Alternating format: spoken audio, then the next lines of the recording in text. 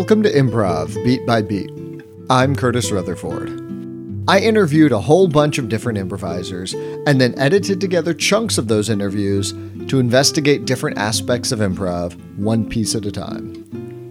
This is episode 18, Jams. An improv jam is basically the improv version of an open mic. Show up to the jam, throw your name in a bucket, and the jam hosts will go through the bucket about 5 names at a time and do a short set. Then they will draw 5 more names and do another set. Here in New York City, the UCB jams are mostly at the UCB Theater East Village, but there are several that run throughout the month. For instance, the Improv Jam, hosted by the Pajama Jam crew, which I'm part of, and there are many others. The Diversity Jam, the Improv Nerds Jam, the XYZ Jam, the Lady Jam, BYOT, and many, many others. The Pit nearby also has improv jams every night of the week. There's jams in many different places. So it's an easy, quick way to get stage time, especially when you're starting out and don't have a regular practice group. Or, no matter what your level, it's a great way to practice on getting out in front of an audience. First up is Devin Ritchie. Devin hosts several different improv jams and also has, since starting out in improv, gone to jams consistently. This was recorded last year in May of 2017. So I want to talk about the jams, because the jams are something that I know less about, because they're newer. They're like 5-ish years old. Right, which is exactly how old I am. Right. I started going to jams when I was like a 201 student. I think it's a way to break into the community and meet a lot of people and to get a lot of reps in and to play with people who are on Herald Night and weekend teams and stuff. That was very exciting. I just kept going to jams. I would always have it as like some free improv practice. And I always had this thing where I'm like, because a lot of people hate jams. A lot of people are like, I can't do that. It's like the buzzer goes off. There's so many people on stage. I'm never going to get out. But then why aren't the good people good at it? You know? And it was like a challenge to myself, like to see if the cream can rise to the top, to see if you can be good at the jams. And then you start to get to know everybody, and it is a culture. Mm-hmm. What are some ways that you think you grew because of the jams? It's definitely a comfortability on stage. It's learning how to play with anyone.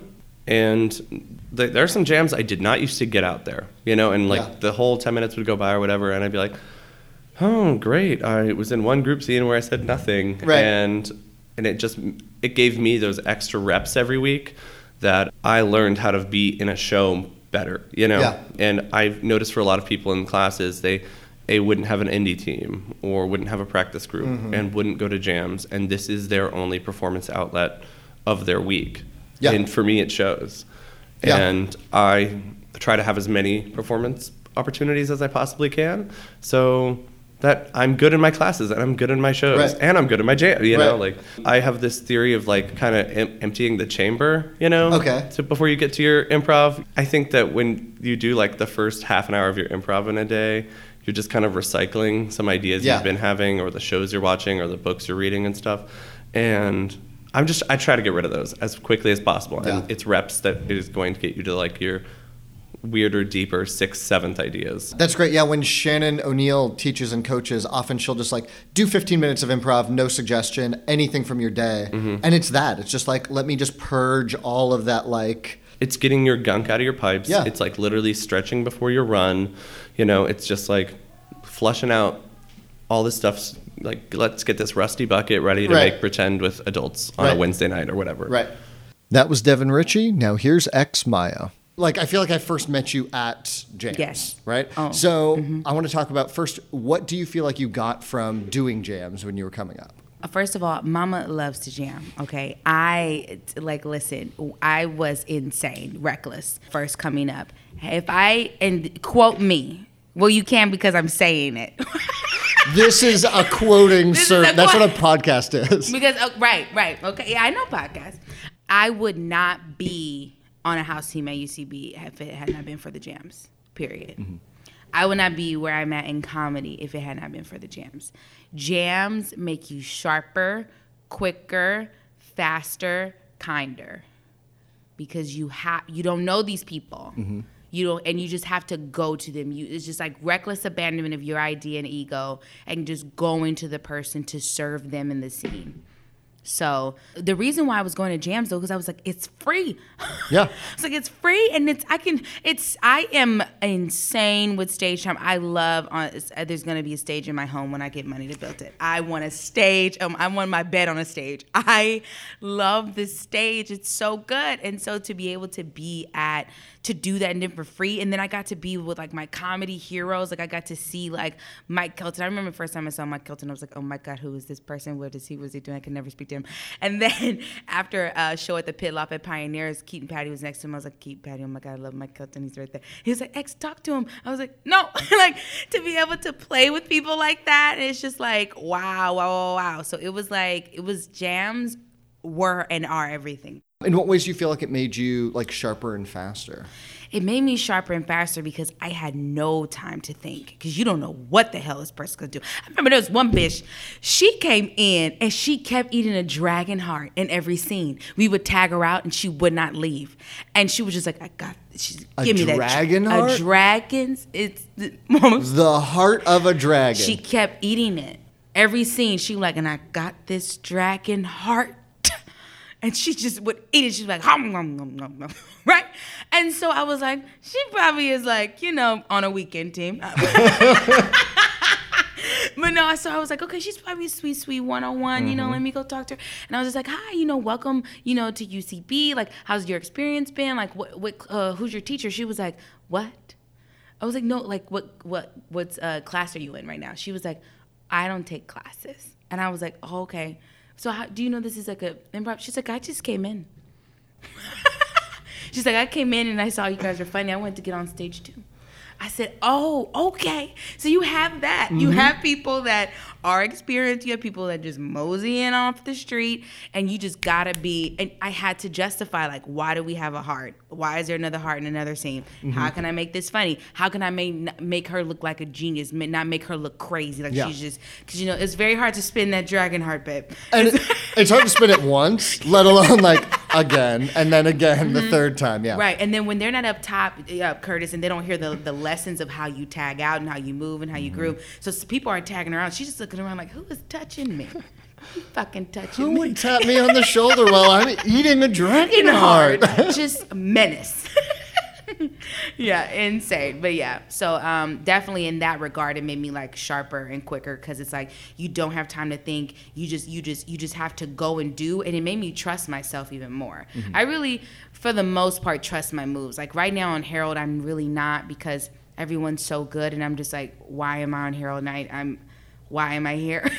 That's what everybody on Harold Night or Lloyd Night says to themselves constantly. I'm just like, why me? I'm the imposter. Yeah. I don't get, especially when you're on a team with Luke Field, who's just oh my God. I mean, he just walks He's a dragon heart eater. Like, he could do 1,000 scenes of eating dragon hearts, and everyone would be different and hilarious. Yes. And just being with him, Curtis, and he just walks out and he just like looks to the left, and I die. I pee a little bit in my panties, and it's just, yeah. So it's like really hard. But yeah, jams have made me in that regard sharper and quicker. What were some of the things that you noticed from the jam leaders that you then were like, I've got to take this to my own play, either to your own play and for you as an eventual jam leader? Because they attack. Like, to see her, who's Joanna Bradley. Yeah. Oh my God. I mean, the way that she knows who she is, and she knows what she does. Like, you, Curtis, you trust that move. Even when you walk into a scene, it's like he knows what he's about to do, and he knows. And even if you didn't know, I couldn't tell. Mm-hmm. So it's really just the fact that, like, what I really got from the jam leaders is that they trust their instincts. And if there ever was a time that they didn't, baby, they faked it till they made it. Because I couldn't fucking tell. I would watch it like, I remember at first coming to a jam and I was like, who wrote the second scene? How did they write that one? Because you never did improv. Yeah. They were like, they never wrote. I said, oh, on cocaine. Everyone here is on drugs. How do they move that fast? That is insane to me, and it was so good. Mm-hmm. And they do songs, and then they danced, and then they went back and they like tied it back around with the bow. And I remember when they started out in a video arcade. Now they're back in the video arcade. What? It's crazy to me. You know what's so crazy? Like, the audience eats it up, and I love the audience, but they're stupid. And you just, what you do is if you mention a specific up top and a location and you bring it back around, literally, even as me, as an audience, when I'm in the audience, I'm stupid. So I watch it, and I'm like, oh my God, I watch Harold Night, and I do Harold's all the time. And then when they tie that shit together, I'm like, ah! And I know all they have to do is say, like, yeah, we were on a couch first beat, and now we're on a couch in the third beat. It's like, ooh! 2 couches! 2 couches! And then you got Vincent Moore with that sweet, sweet object work. It's like, this is really a couch. I'm on a couch. Yeah. I'm watching 2 people on a couch. So it's just like they attack and they trust. Morgan Miller, watched her like a hawk. You know, like just the way that she's just like, I'm going to do this thing. And you guys didn't do it with cockiness. It was really just confidence that you trusted. And then sometimes when I would watch you guys make a move and then someone will make a move that didn't support, that like you would set up a suite, like we're at a DMV and someone's like, I'm an octopus. And, Curtis is like, okay, and you just go with it and you move with it. But first coming up, I was like, why the fuck did she say she an octopus? Clearly his ass in the motherfucking DMV. Caroline Martin told me we can't have too many unusual things. So we already got a motherfucking DMV that's too packed and it's hot outside. So it's a DMV that's outside. Yo, octopus ass want to come in. So I would get mad. I would get mad for y'all. But y'all would never get mad. And I was like, that's one thing I learned too. Abandon what you think. Fuck it. It don't matter now. Now it's not about that. Yeah. Because then why not abandon it? Because then we're going to be in a fight. Yeah. Now we just fighting about the fucking octopus in the DMV. But just put the octopus in the DMV, get that bitch a license, and get her out. Yeah. Like, there we go. Yeah. And once you're, like, on the, like, jam leader side, or once you've done a lot of jams, the, like, ego part of it, you kind of release of, like, when you're in class and you say, oh, I'm in a DMV, and then somebody else says, I'm an octopus. It's like, well, you just shit on my move. That was you saying no to me. Yeah. But then when you're on the other side, it's like, okay, this person just didn't hear, didn't know, or some people really want to get that octopus line out. Babe, listen, if you're watching this and you're auditioning to be on UCB, Spo loves a good octopus line. Give me 8 good tentacles, and we're good to go. Yes. It's just one of those facts. It's just every year the people who do scenes about octopuses get on UCB house teams instantly weekend. You see him on Zach Cherry. He did one octopus scene, and now Sebastian Asuka. Canelli. Yeah, babe, always good. Always good. Amazing. Are there any other things that you try to keep in mind now when you lead jams and that kind of thing? Oh, babe, I know who's not coming out. I always watch that back line. I call them out and I make sure to serve them and gift them with like a sweet, sweet game that they could just play like a real simple like A to B. Like if you only got to get into one scene, I'll make sure to be like, stay back, do the next set. One thing is that Devin Ritchie, who I love, I tell the story all the time, when he made me his sister in a scene. That was the first time I ever came off the back line. Because first I started going to jams, signing up. They would call my name. I wouldn't go up. And I'd be like, who is this ex character? Oh, my gosh, she's so evil. She never went up, babe. We should not let her come back ever. Evil. Who is this bitch? I'm like, she got guys. And they're like, I'm like, yeah, she never goes up. I don't know. You guys shouldn't let her go. I wouldn't let her sign up. I get her, put her face outside. We have the right to refuse service. And then I said, next step, you go on stage. So I started going on stage, but I would hug that back line for dear life, babe. And Devin Ritchie, he called me, made me his sister in the scene. It's the first time in the scene. He served up the best game. I don't know, but I just remember a lot of people laughing. And it was so good. And so that was so important, to be seen. That someone sees me, even though I'm like hiding in these wings, and to know that you see me and you want me to win is so powerful. So that's the main thing I take away. And I think just in life that people know that I see them. Yeah. Yeah. That was X. Now we're going to talk some more about hosting jams. Here is Lydia Hensler. Let's talk about the jam. Okay. Grandma's Ashes hosted the jam for a year? Yeah. Cool. I think so. What are the things that you guys specifically tried to do when you host to make it a good experience for the jammers? I think we're a really loving, silly team. And so I think that approach of just like, we're just going to make, everything's fine and we're going to make everything awesome. And like, you're great. Like you're great. Your idea's great. We're going to make it great.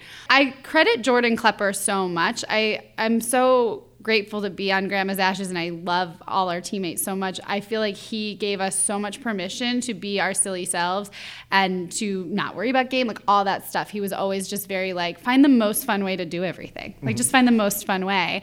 And it gave us permission to indulge in all the silly while playing game. You know, there just was like I was never nervous, you know? It's just like, well, everybody has my back. They really have my back.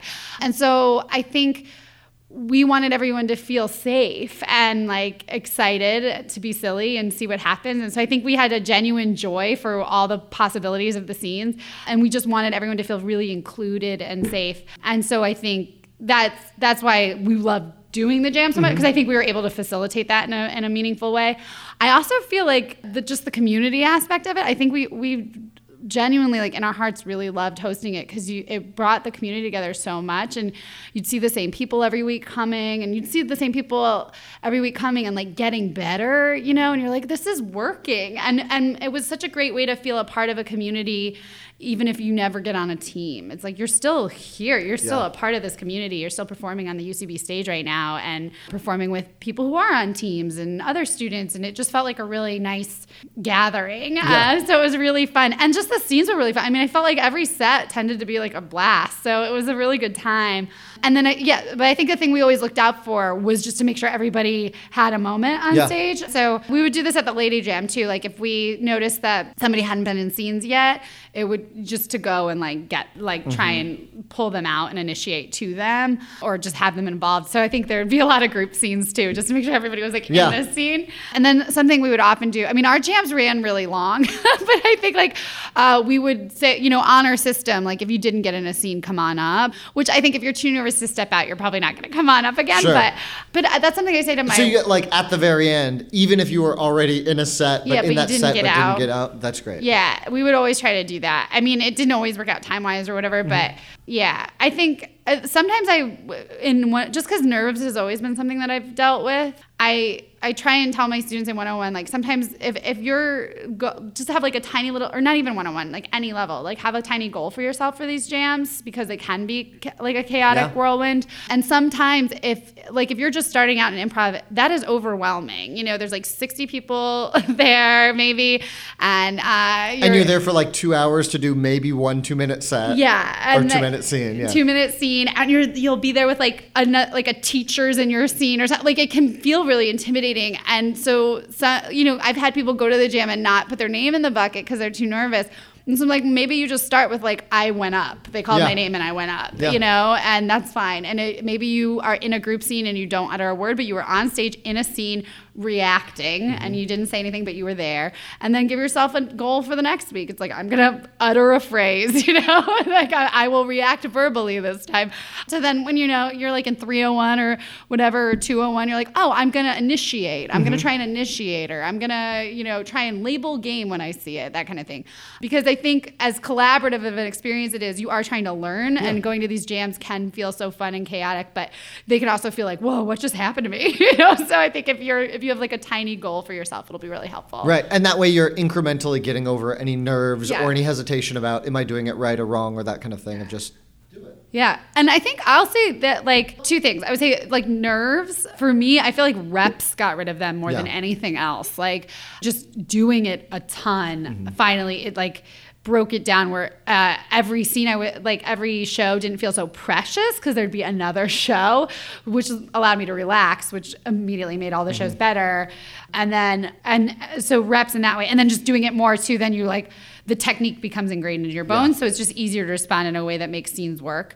And then the other thing I would do with nerves, I remember being very nervous on Herald Night, and I would be like an actor and be like, I'm going to play confident Lydia Hensler does a Herald, you know?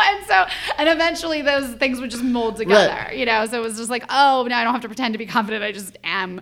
But it was definitely like panicked backstage. Oh, the other thing I wanted to say just about Grandma's Ashes hosting the jam, it made us better. Like it felt like grad school. Like if you're up there, you're doing like, you know, 10 sets in a night or something, like just really quick, and like like I felt like my job was just to make things work. Yeah. You know, it's like I just want to hang back, let everybody do scenes. And I'm just going to make when things don't work, I'm going to make sure they work. And I think we all felt that way, that it felt like weights at the gym. Yeah, I was just about to say, it's like running with ankle weights or something where it's like, oh, now with that off, now that I'm not aggressively trying to make sure every single scene. And then when you come back together, with your teammates that you're so comfortable with and that, you know, have been doing this for years and years, it's like, oh God, this is so easy. You know, it's like, oh, when I'm lifting, 40 pounds, like holding a pencil is nothing. Yeah, you know? exactly. Yeah. That was Lydia Hensler, and now here's Kelsey Bailey. This was also recorded last year in March, and I asked Kelsey what makes a good jam leader. A good jam leader understands that they are not there to be putting on like a great show. Like you're there to amplify the students in the audience or the people who put their name in the bucket. They don't even have to be students. I think it's when someone is like trying to be in every scene in a way that's not helping to bring more people in or to make sense of what's going on, and it's just for the stage time. I think that sort of can be seen by a lot of people. It's kind of like, oh, well, this person just thinks this is another slot at UCB. It's not like we're here to help students to amplify them or like help make sense of or declutter their ideas or their initiations or anything to help make sense of that. As a jam leader, you go in being kind of like, oh, I don't need to crush this. I have to help them crush it. And that has to be fulfilling enough for you to continue to do it. Right. What are some of like the ways that you've like seen other people or that you like to do? I mean, you specifically mentioned like decluttering ideas and amplifying like their ideas and their voice. Right. Yeah, I think it's like kind of, if it's like two people in a scene and they sort of like have stated the weird thing, but maybe they're not playing it exactly, they're like kind of skirting around it or they have too many things going on, I'll try and do a walk-on that sort of like clarifies like, hey, you're the guy who has cat paws for hands or whatever, just so that they sort of understand like, oh yeah, that was the idea, and then they can play it, or doing a tag. My favorite thing to do as a jam leader is to always initiate group games because it gets everybody out there, because there are some people who kind of slink to the back and like won't step out unless you like literally point to them or initiate a group game. And I think that's also just a way for everyone to feel comfortable, to know that everyone's out there. Because I do think it is also a little daunting if you see someone who's slinking towards the back and you're a jam leader and then you call them out to do a two-person scene with you. They might feel uncomfortable with that as well. So the strength in numbers with a group game is my go-to to like make everyone involved. How good are you at like remembering who hasn't done a scene yet? I feel like I'm very bad at that every time. I think I'm getting better at it. There's like, you normally just kind of check the corners and you see if there's someone there and if you haven't seen them out. I also have like learned a lot of who the jammers are. So like if they come up, you're like, oh, Ryan's been out, so Ryan's fine. Otter's been out, Otter's fine. And you just like learn their names. And so it makes there's a huge community around jamming, as we all know. So like once you sort of get used to that, you can tell when someone hasn't been out. Right. Yeah. How do you think going to the jams and being one of those like those jam regulars, what parts of improv do you think that makes those people stronger at, and what weaknesses can develop, if any? If you're a jammer, I can only imagine that you do great in an audition room because you know how to handle anything that's thrown at you, especially when people are nervous. I think the kids who X has been doing improv for maybe like a year it's something or a little, like that, yeah. And she goes to every jam, and she got on a Lloyd team this year because she probably you just learn how to play with all types of people. Devin Ritchie was taken off Lloyd. He was a jam leader through a year. He hosts 2 jams. He does the traffic jam and he does the XYZ jam. He's just learned how to play with everyone, and also just from consistently practicing like on stage and in the classroom, it just makes you a better improviser. But I think you just learn how to handle whatever is thrown at you in a way that works to your benefit. I think the only downside I can see from being a jammer is maybe if you're only ever doing montages, you might not be great at like doing second beats because you rarely get to like a second beat of something when you're in a jam.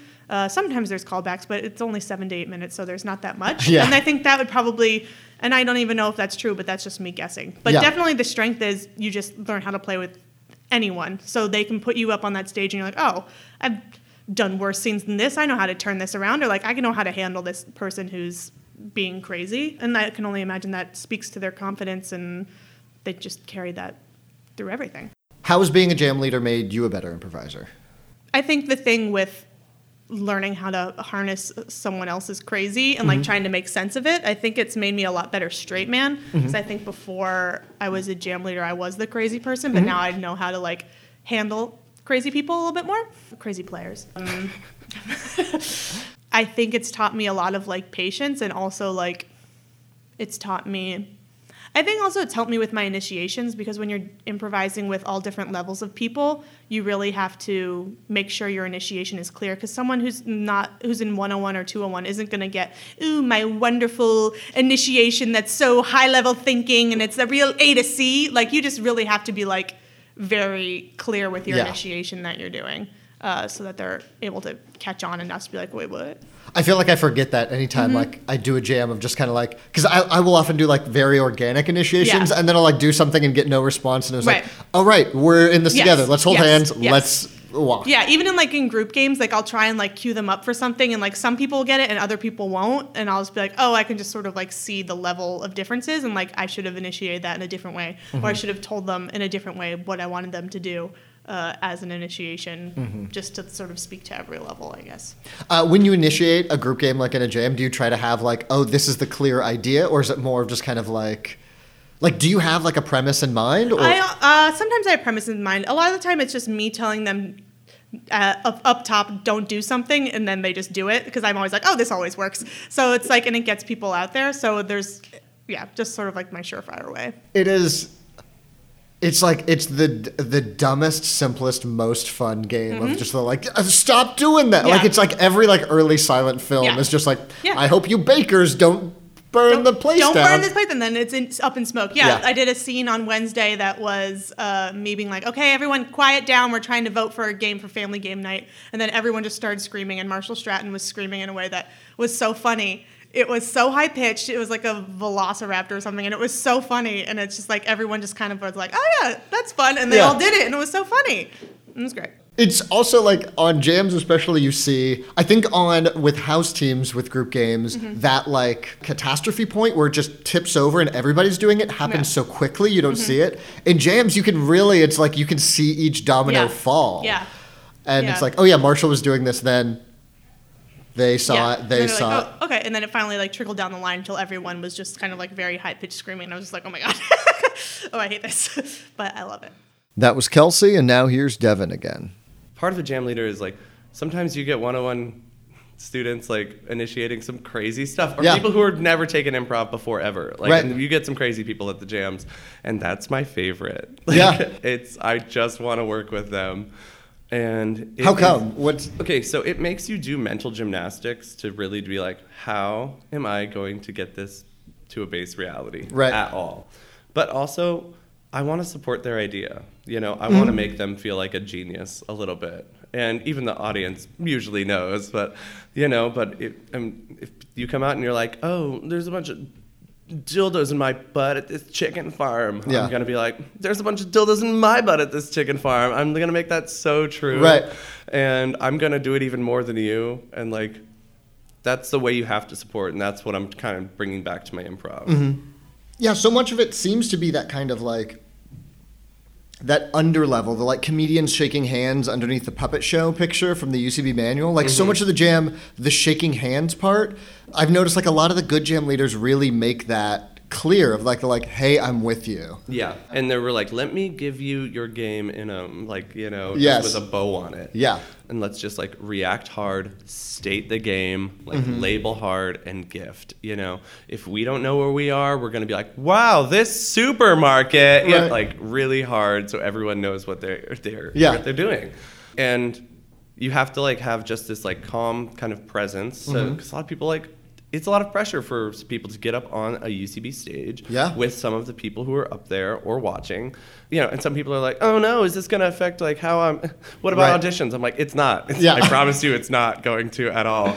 Like we can certainly like have our favorites from the jams but everyone gets so much better from years from going to the jams, you know? I remember people said that to me, you know. I remember, like, Love Band, like, took me across. He's like, I remember when you first got to the jams.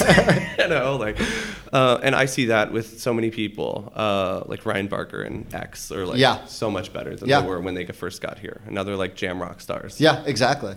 I think that we used to, and still do sometimes, have a culture of, like, call-outy jams. Sure. You know, where it's kind of like, waiting till somebody makes a mistake and then blow out the mistake, and it's almost highlighting and making fun of sometimes. And I really try not to do that. Yeah. I mean, it's fun to make fun of people's mistakes when like we clearly established there's a bar here and you walked through it or Right. you know something like, but it's just like hokey to make fun of somebody for being bad at improv Yes. when they're trying. Yes. And so I just usually try to make that true as well. Celebrate that idea instead of like calling it out so hardcore. We've started doing this bad thing, which I'm not even sure if it's good of just like in the audience, like vocally being like, yes, hot jams. Yes. Hot jam, you know, and like really like hot edits. Oh yeah, Yeah. like this is good. And I'm like, we've started like talking in it, but like I'm almost love being really vocally supportive in an audience, like because we can't do that shit at any other show. Yeah. Really. It's created like a very different culture that feels like looser. It feels more friendly. I don't Yeah, know, or what- even when it's bad, we'll be like,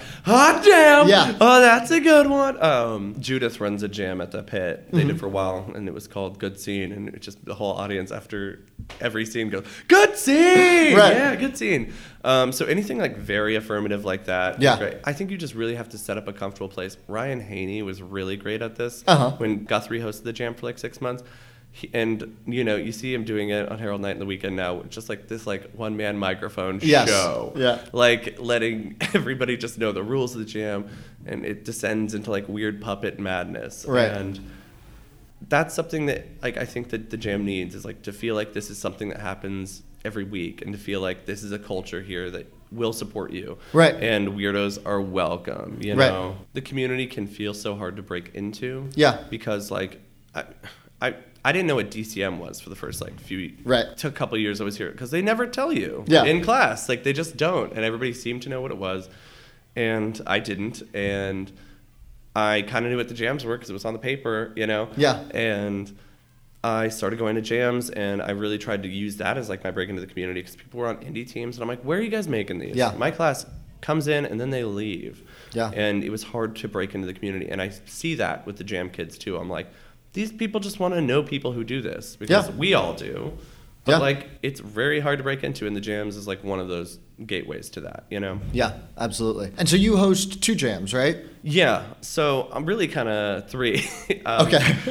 I do the XYZ Jam, Right. which is hosted by Fancy Man, and we do it's a LGBTQ improv jam, but it's open for everybody. But we just do some gay improv. You know, Sure. it's a place for like make the references you want to make in your class that you might feel like a little uneasy about, and place to see characters, and that's not the weird thing about them. Right. And don't automatically get labeled as a woman for speaking in your gay voice. Right, You right. know. And that's been really fun. And we also feature musical improv at that. Yeah. And so Eric Gerson accompanies us, and we do every other set being a musical jam. And that's fun because it's the only musical jam at the theater. And Yeah. so a lot of these students are interested in that. This is their only outlet to try it.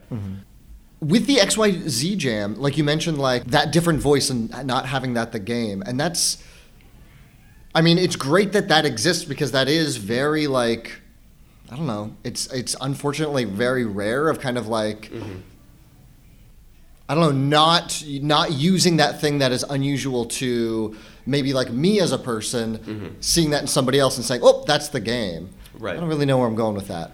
Yeah, I mean, it's something that we talk about in all different diversity Yeah. groups, where it's just like we grew up with a slight different base reality than a lot of other people, or that seems to be like what maybe the UCB thinking is like baseline reality. Yes. But we are the UCB. You Exactly, Are, I am. yeah. You know, so like whatever, like for me, it's just like Dawson's Creek references and, snapping at things. you Right, know? right. And for some people, it's the WWE and monster trucks, you Right. know, and I'm like, and it's all true, Yeah. I remember seeing Doppelganger, Uh-huh. who was like my favorite team when I first got to the theater, Mm-hmm. and they were doing like a Wednesday night show at the Beast back then, and after their cage match run, and I've heard Keisha talk about this, but they were just doing more scenes where they were like in churches, Yeah. And just because that's how they grew up a little more. Yeah. And they made some references to each other that were just not called out as the unusual thing, and they found something really unusual. Yeah. So that's why I wanted to put together my team of Fancy Man, which is all Mm-hmm. gay dudes.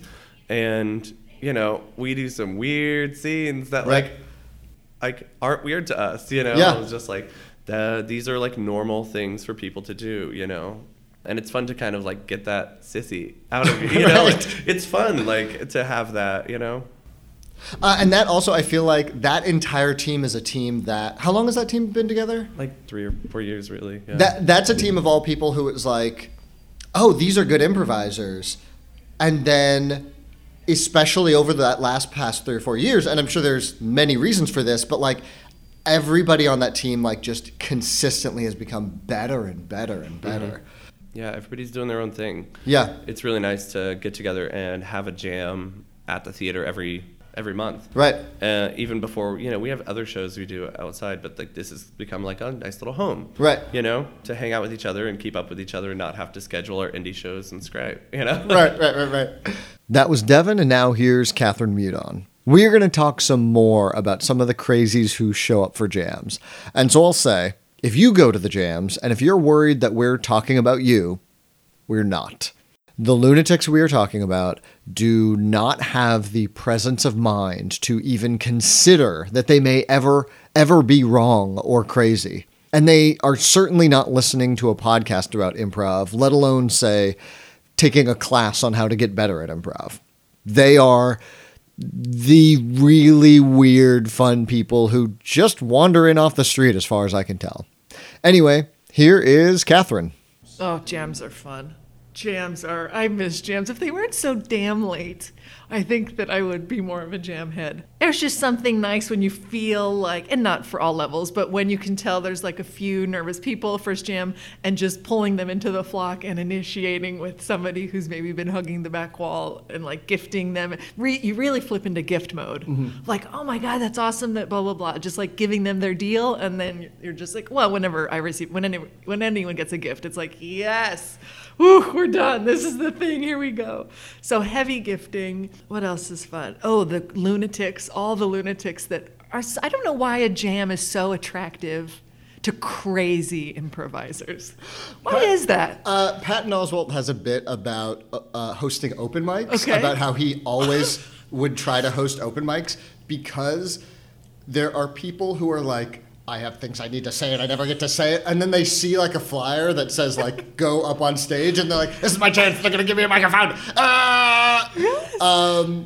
And I feel like the jam sometimes becomes that of like, oh, this is a chance. Nobody's talked back to me yet. And this is a chance I get to get up on stage and I will say something and then people will. They have to support me. That's the nature of the show. These vets have to like tell me, make me feel great. But playing with lunatics is so fun. I remember way back in the day, I had asked Lennon Parma if I could pick her brain, took her to a coffee. I think I was in like 201, 301, and I was like, whatever. Just asked for advice. And the piece of advice she gave me that stuck with me is to get great, play with people much better than you and much worse than you. And I loved that. And so a jam, I'm sounding like a very unkind person. But a jam is a great opportunity to play with really, really bad improvisers. Mm-hmm. But that's not a bad thing. Yeah. That's a great workout. And it's that old Will Hines thing of like, give them the hardest yes they have ever felt in their life. Yes. Because they're going to want to fight, not in a fun way. Mm-hmm. They're going to have a lot of problems. They're going to want to fight like, yes. You're 100% right. Here we go. Yeah. It gives... It is that little bit of confidence because Guthrie was a Lloyd team at the time, or was that Harold? Harold. No, Guthrie was Harold, right? Yeah. But like it does add that confidence of like, oh, I can do a scene with anybody. Like doing those varieties, and even people who have like done the jam for a while when they come and like they essentially will take on the role of being like a jam leader of like, you'll see them step out with somebody new and do that same thing, and it is like. Yeah, that is great to watch and great to feel. Yeah, and I remember as a student, like those like the Neil Casey or just Neil Casey. It's like, can this person do a bad scene? Yeah. No, it's seemingly no. It's like, holy crap, they can be with. He would always, go to Kaleidoscope and stuff, and it was just like, geez, Louise, the consistency at any. There's nothing, no curveball that he can't like turn into a home run. What are some other things you tried to keep in mind as hosting the jam? You mentioned like bringing out the people who were hugging the wall, which I think is very funny because like in our first class macro scene, Did I get in trouble for hugging the wall? Yes. In the poster, I drew you against the wall of McManus because Kevin had given you the note of like, I think his note was literally like, Catherine, you're great. You got to get in scenes. Like it was literally like that. Like. Oh my God, that is so funny. I know for sure I have had Guthrie classes where that was the note. And now, yes, that is coming back to me.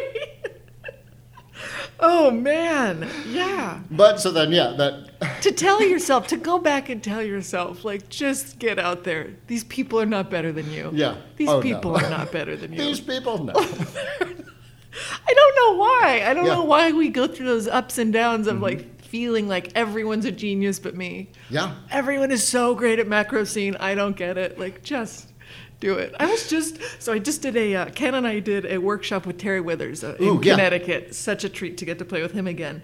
And he was in that class. And I was remembering, because he told the audience, he was like, Catherine and I have been improvised together since 2008, 2009. I think so, yeah. Holy 8 or cow. 9, yeah. Anyway, I distinctly remember I did get off the wall into a scene with Terry Withers, and I don't remember anything other than he would only address me by looking at me through mirrors. So I thought I was in a 2-person scene, and he was only looking at me. There were like various mirrors in the room. This, if to listeners it makes no sense, it also makes no sense the way I'm describing it with my hands.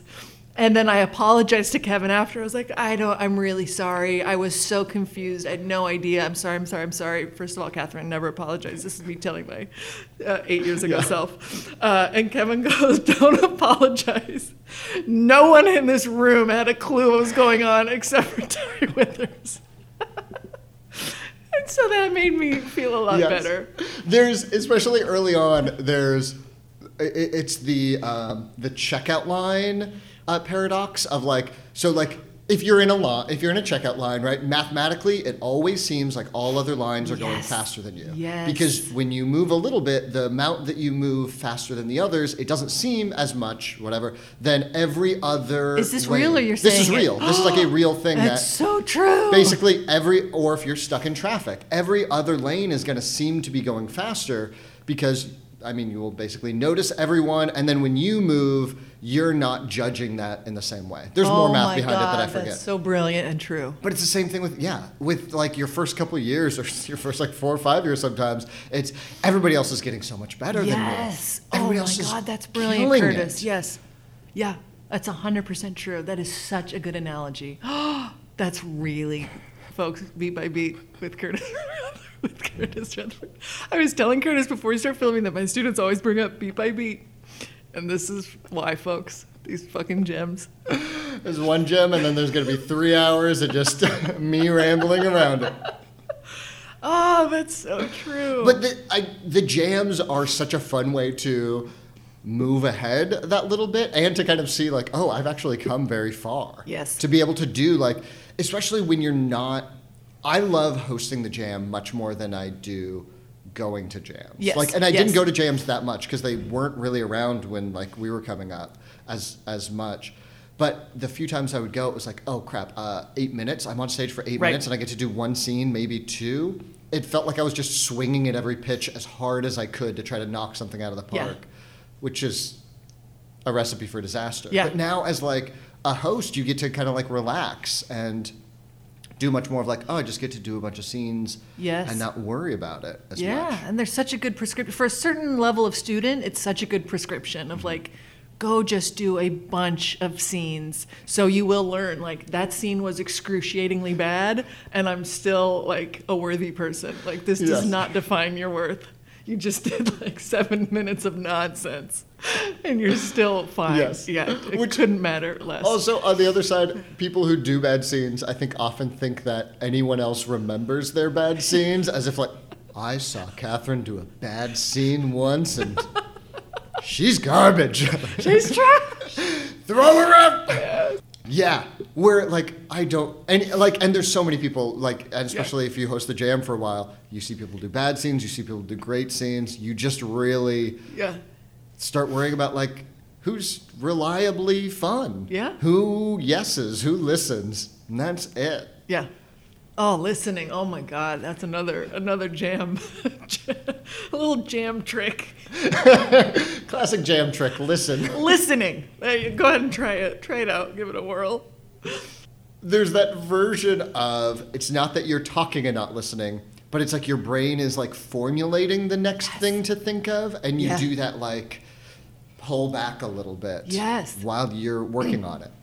I watched this TED Talk. This is tangentially related. So I was seeing this Mentalist at, have you seen a Mentalist? It was great. It's just a magician of the brain. Yeah. Okay. And so then that led me to this TED Talk from a pickpocket. Have you seen him? It's called The Art of Distraction. I know, but I've seen other things where I think probably the same guy did it. Yeah, There was like a long profile on him on The New Yorker a couple of years ago. Oh, really? And he was like on the Today Show or something like that. Oh, yes. cool. I'll have to find that. But this is, he just brings a dude on stage and distracts him. The next thing you know, he's like, here's your watch. Here's everything that was in your pocket. And also, I've changed my shirt. And the audience didn't even realize, like, he had a fake shirt underneath, had ripped that off. But I, like, watched it 1,000 times on replay. He never stops talking and engaging and asking questions. And he also, like, is always touching. Yeah. And so when your brain, I can't, like, I can't focus on this thing if I'm already thinking about what you've asked me. Yeah. To the improv thing of, I'm thinking about what I want to say or what I want the scene to be about or who, what, where. I'm thinking about all these things. I can't even listen that you've just told me we're sisters. You know what I mean? Yeah. Like, it's so easy for the brain to just... It can handle so few things. I mean, the like, don't think thing, as like, kind of simple as it sometimes sounds, you really have to like, oh, I can't figure out what that next line is going to be until Catherine ends her line. Yes. Because I don't know where it's going to end. I have to hear the end of that sentence, and then Literally. I can say. Isn't that amazing? Yeah. How feeble-minded we all are. Like, please don't try and do two thoughts at once. It'll ruin your arc. Any other things that you loved to do during the jam? It's fun putting, so you'll get, like, the asshole guy.